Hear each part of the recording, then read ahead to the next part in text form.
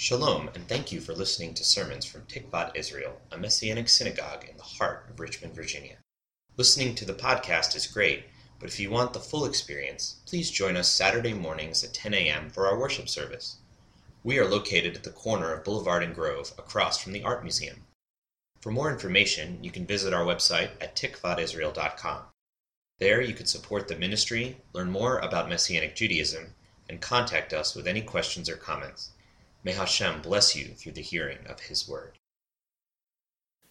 Abba, we thank you for your presence this morning. In you and in your presence there is fullness of joy, and we thank you that you're a good Father to us. We pray that your word would go forth to encourage your people, O God, and that we would hear what we need from you this morning, and that you would be glorified. And in Yeshua's name we pray. Amen. So, a priest and a rabbi were sitting together on a train. Yeah, it's true. And the rabbi turned to the priest and said, say, Father, could you ever be promoted, within your church? And the priest says, well, thinks about it, and he says, well, if I serve well in my parish and I get a PhD and I could be chosen by the local bishops and approved by the Congress of Bishops, and I could possibly become a bishop, but, and the rabbi questions him, and he says, well, what about after that?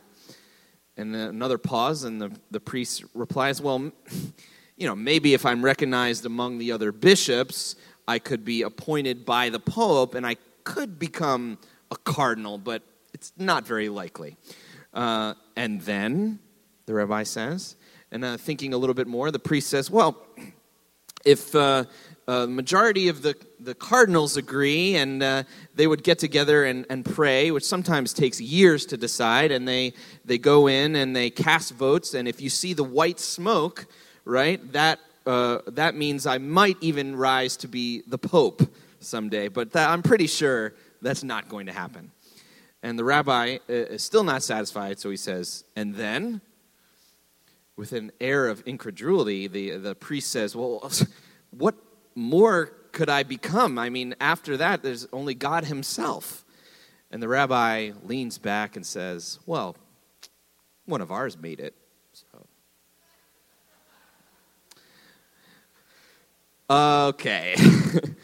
So thank you for indulging me with that. And the reason I told that joke is not just because it's a bad joke, but also because it has something to do with what I'm going to talk about today. So we'll see if that becomes clear later on. But for now, I want to show you a picture of someone. We have a picture. This is Daniel Boyarin. He is a Jewish scholar in the Orthodox tradition, and he has studied the New Testament thoroughly.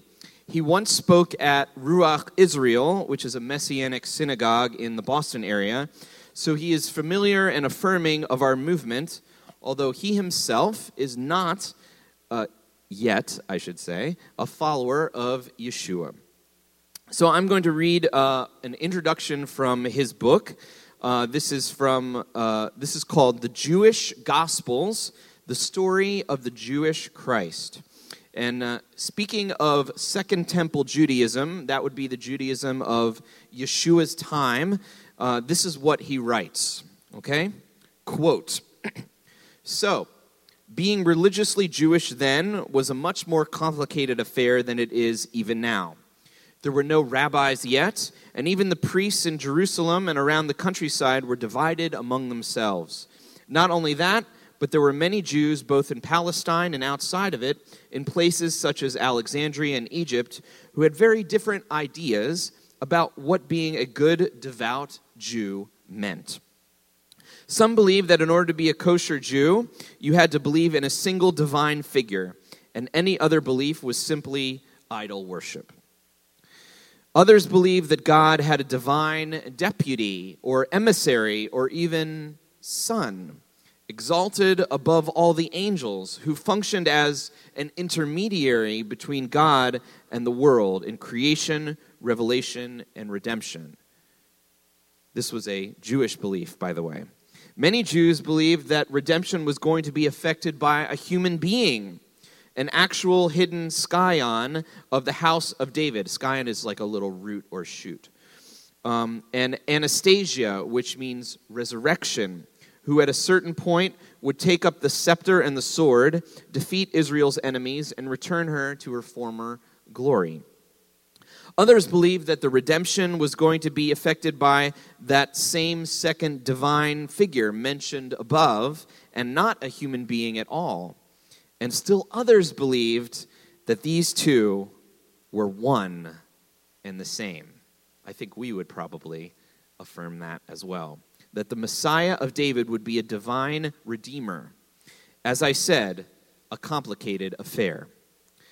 While by now almost everyone, Christian and non-Christian, is happy enough to refer to Jesus, the human, as a Jew, I want to go a step beyond that. I wish us to see that Christ, too, the divine Messiah, is a Jew. Unquote. Pretty cool, right? The problem with Messianic Judaism orienting itself within Judaism is that the claims of the New Covenant are often seen as not Jewish. However, Boyarin here is pointing out not only is the historic figure of Yeshua Jewish, right, but the concept of his being the Messiah King, the divine representation of God, is also Jewish. We Jews who regularly have said, Shema Yisrael, Adonai Eloheinu, Adonai Echad, Hear, O Israel, the Lord is our God, the Lord is one. We are now including Yeshua in the identity of that one God.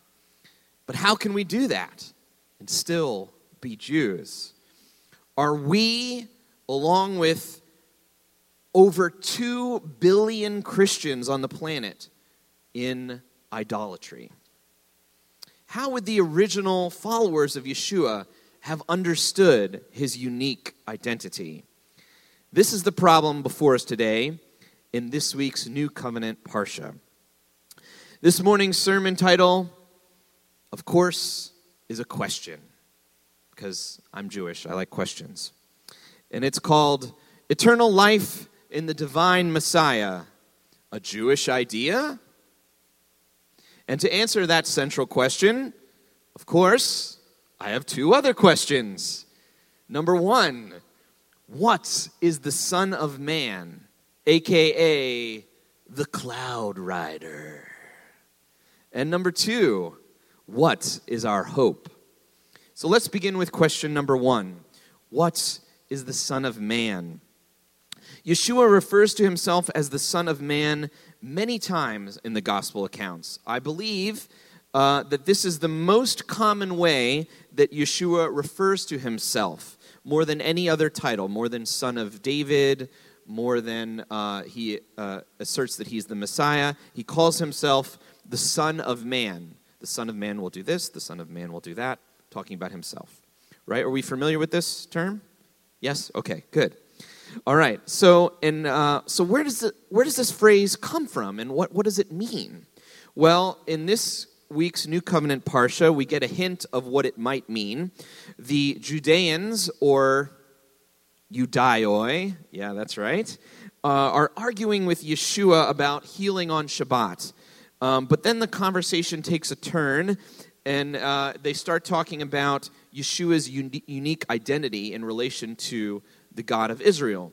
So this is from John 5, starting in verse 17. And let's pay attention to this because we're going to reference back to it. But he answered them, My Father has been working until now, and I too am working. This answer made the Judeans all the more intent on killing him. Not only was he breaking Shabbat, but also by saying that God was his own Father, he was claiming equality with God.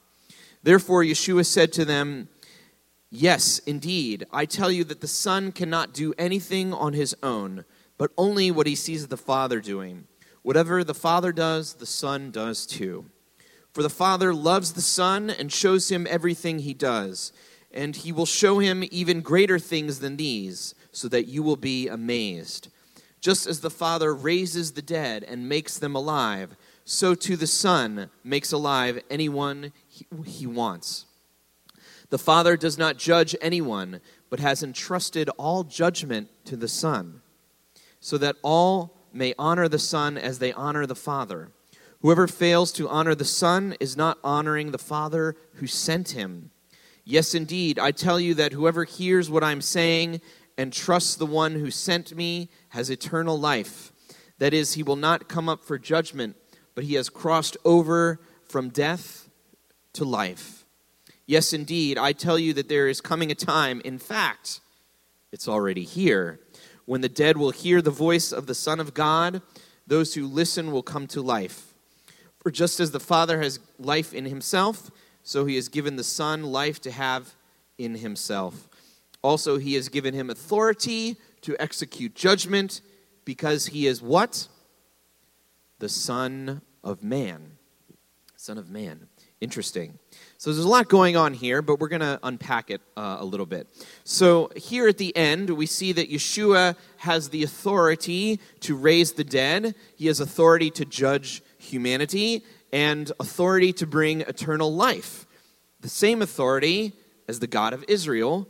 And it says this is because he is the Son of Man. The Son of Man. This phrase, Ben Adam in Hebrew, it appears a couple times in the Tanakh, the Hebrew Bible, and most scholars believe that this is a reference to a figure in the book of our friend Daniel, right? And this, there's a figure in Daniel. Oh, don't give it away yet, Jason. I haven't gotten there yet. All right, known as the Son of Man. So perhaps this will explain how a human figure could have authority to execute judgment. How the Son could have the resurrection life of the Father in himself. How the Son could share in the identity of the Father. Now, Daniel was a prophet who lived a holy life during the period of the exile. So he was outside of the land. And he had terrifying visions of kingdoms on the earth. But the common theme of the book of Daniel is this. Kingdoms on this earth and rulers may come and go. But God's kingdom is what? Forever, right? So someday the Messianic kingdom will overtake all the other powers and all the authorities. And God will be king over the whole earth. And the knowledge of God will fill the earth. This is what the other prophets describe when the wolf will lay down with the lamb in Isaiah 11:6. Imagine if the holiness of Shabbat this day someday overtook all the ordinariness of the other days, so that all of time and space was filled with Shabbatiness, right? Yeah. That day that we're resting on today, that holiness and love and life force will someday be over all of time and all of creation, so that even the cups that we drink out of will be holy, as it says in Zechariah 14:21. And so, with this Messianic kingdom in mind, we see that Daniel has a vision about it, and he sees two figures. One is called the Ancient of Days, and the other, well, I think you know who the other one is. So let's pick it up in Daniel 7, verse 9, and let's try to envision what Daniel saw. Okay? Try to picture this. As I watched, thrones were set in place. Does it say one throne or thrones? Thrones. Interesting. Okay. And the Ancient One took his seat. His clothing was white as snow. The hair on his head was like pure wool. His throne was fiery flames, with wheels of burning fire. A stream of fire flowed from his presence. Thousands and thousands ministered to him. Millions and millions stood before him. Then the court was convened, and the books were opened. So who is this talking about? The God of Israel, right? This is Hashem, who dwells in light, right? Okay, you with me so far? Okay, and then we're going to look at, this is an interesting text that follows, I feel like it would make a good song. Don't you guys think so? You know, I once wrote a musical about the story of Daniel, and I wrote a little tune to this. Would you like to hear it? Yeah, and if you catch on, maybe you could sing it with me. All right, here goes. I kept watching night visions when I saw her coming with the clouds of heaven. Someone like the Son of Man. He approached the Ancient One and was led into his presence. To him was given rulership, glory, and a kingdom, so that all peoples, nations, and tongues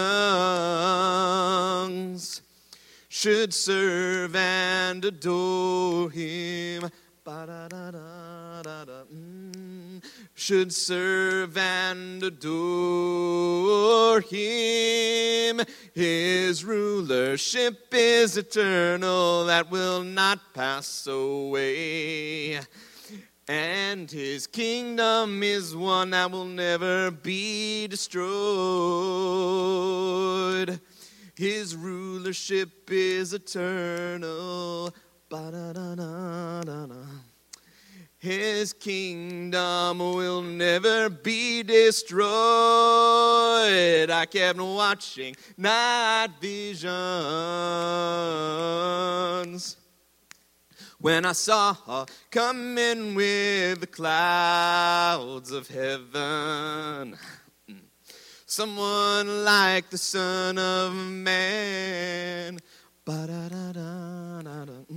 Someone like the Son of Man. Ba-da-da-da-da-da. Who is like the Son of Man?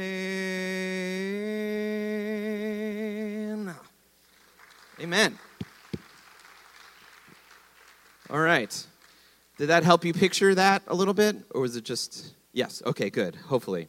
Okay, so we have two figures here, right? In the Tanakh, the Hebrew Bible, and one is the Ancient of Days surrounded by a brilliant light, and then another figure, the Son of Man, who rides on the clouds and is given total and eternal rulership. Rashi, the great medieval Jewish commentator, said of verse 13, when it says, one like a son of man, his commentary says, that is the King Messiah. All right? Psalm 68, verse 4 says this, sing to God, sing in praise of his name, extol him who rides on the clouds. Rejoice before him. His name is the Lord. Yud-He, Vav-He. Okay? Someone who is merely a good teacher does not ride on the clouds. The Lord rides on the clouds. Someone who is merely a formidable rabbi is not given an eternal throne over Israel and the nations. The Lord has authority over the nations. Someone like the Son of Man. So what is the Son of Man? From John and from Daniel. The divine Messiah who shares in the identity and the authority of the God of Israel, the Lord, the Cloud Rider. Isn't that a cool title? I think someone should make a comic book or something about Yeshua called the Cloud Rider. Yeah, and then someone would be like, whoa, awesome. Like, you know, because that's like surfing language, but then he would be like, you know, in both ways. Like, I'm full with awe, but never mind. Okay. Where was I? Okay. So in Acts chapter 1, verses 9 through 11, Some of Yeshua's disciples are standing in awe as he ascends back after he's resurrected, and he ascends to his throne. And this is what happens. After he said this, he was taken up before their very eyes, and a cloud hid him from their sight. They were looking intently up at the sky as he was going, when suddenly 2 men dressed in white stood beside them. "Men of Galilee," they said, "why do you stand here looking into the sky? This same Yeshua who has been taken from you into heaven will come back in the same way you have seen him go into heaven." Beloved, that means the cloud rider is coming back. Oh yeah. And this brings us to our second question. What is our hope? Fortunately for us, when we're looking at the Gospel of John, we have the express purpose of the Gospel written in the Gospel itself. This is the last verse of the second to last chapter. John 20, verse 31, puts it like this. "But these which have been recorded are here, so that you may trust that Yeshua is the Messiah, the Son of God, and that by this trust you may have life because of who he is." So that we may have, what? Life. When Yeshua says that we have eternal life in him, we can understand this in multiple ways, and I have at least 3 that I'd like to share with you. Number 1, we have hope in the life after death. In 2 Corinthians 5, verses 6 through 10, the Apostle Paul echoes what we read in the Gospel of John. So we're going to see how that maps onto it. And he says this, "So we are always confident. We know that so long as we are at home in the body, we are away from our home with the Lord. For we live by trust, not by what we see. We are confident then and would much prefer to leave our home in the body and come to our home with the Lord. Therefore, whether at home or away from home, we try our utmost to please him. For we must all appear before the Messiah's court of judgment, where everyone will receive the good or bad consequences of what he did while he was in the body." Do you remember what Yeshua was saying in John and how that maps onto that? That he's going to judge everyone and that eternal life is given to him. So it's the same idea. So this maps onto the gospel account, and it points to the eternal life that we have in Yeshua after death.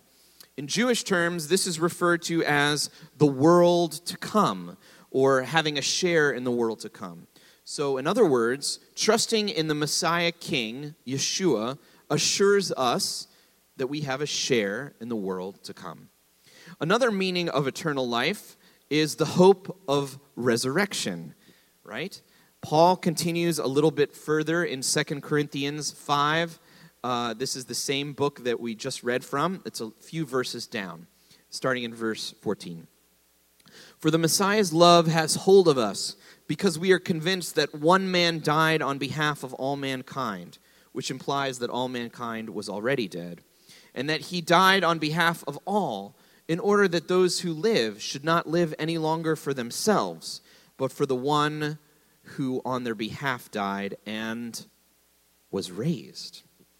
So from now on, we do not look at anyone from a worldly point of view. Even if once we regarded the Messiah from a worldly viewpoint, we do so no longer. Therefore, if anyone is united with the Messiah, he is a what? New creation. The old has passed. Look, what has come is fresh and new. So because the Messiah was raised from the dead, we also have a resurrection hope. This too is very Jewish. Maimonides, the great medieval rabbi, he penned 13 articles of faith that are foundational to Judaism. And one of them says this, quote, "I believe with perfect faith that there will be a resurrection of the dead at the time when it shall please the Creator. Blessed be his name, and exalted be the remembrance of him forever and ever."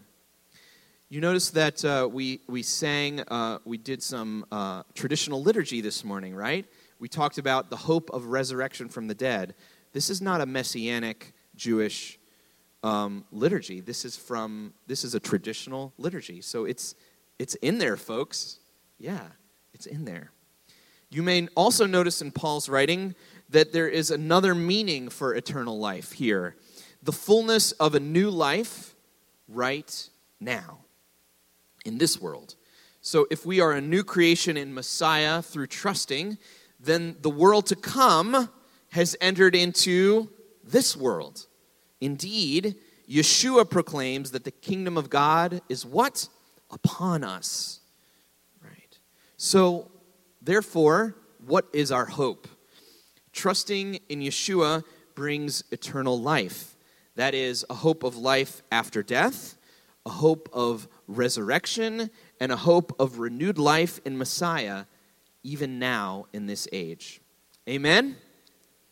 So, we've seen that the idea of a divine Messiah is Jewish, and it is attested in the book of Daniel, part of the Hebrew Scriptures. We've seen that the cloud rider, the Messiah King, is given authority over Israel and all nations on the throne.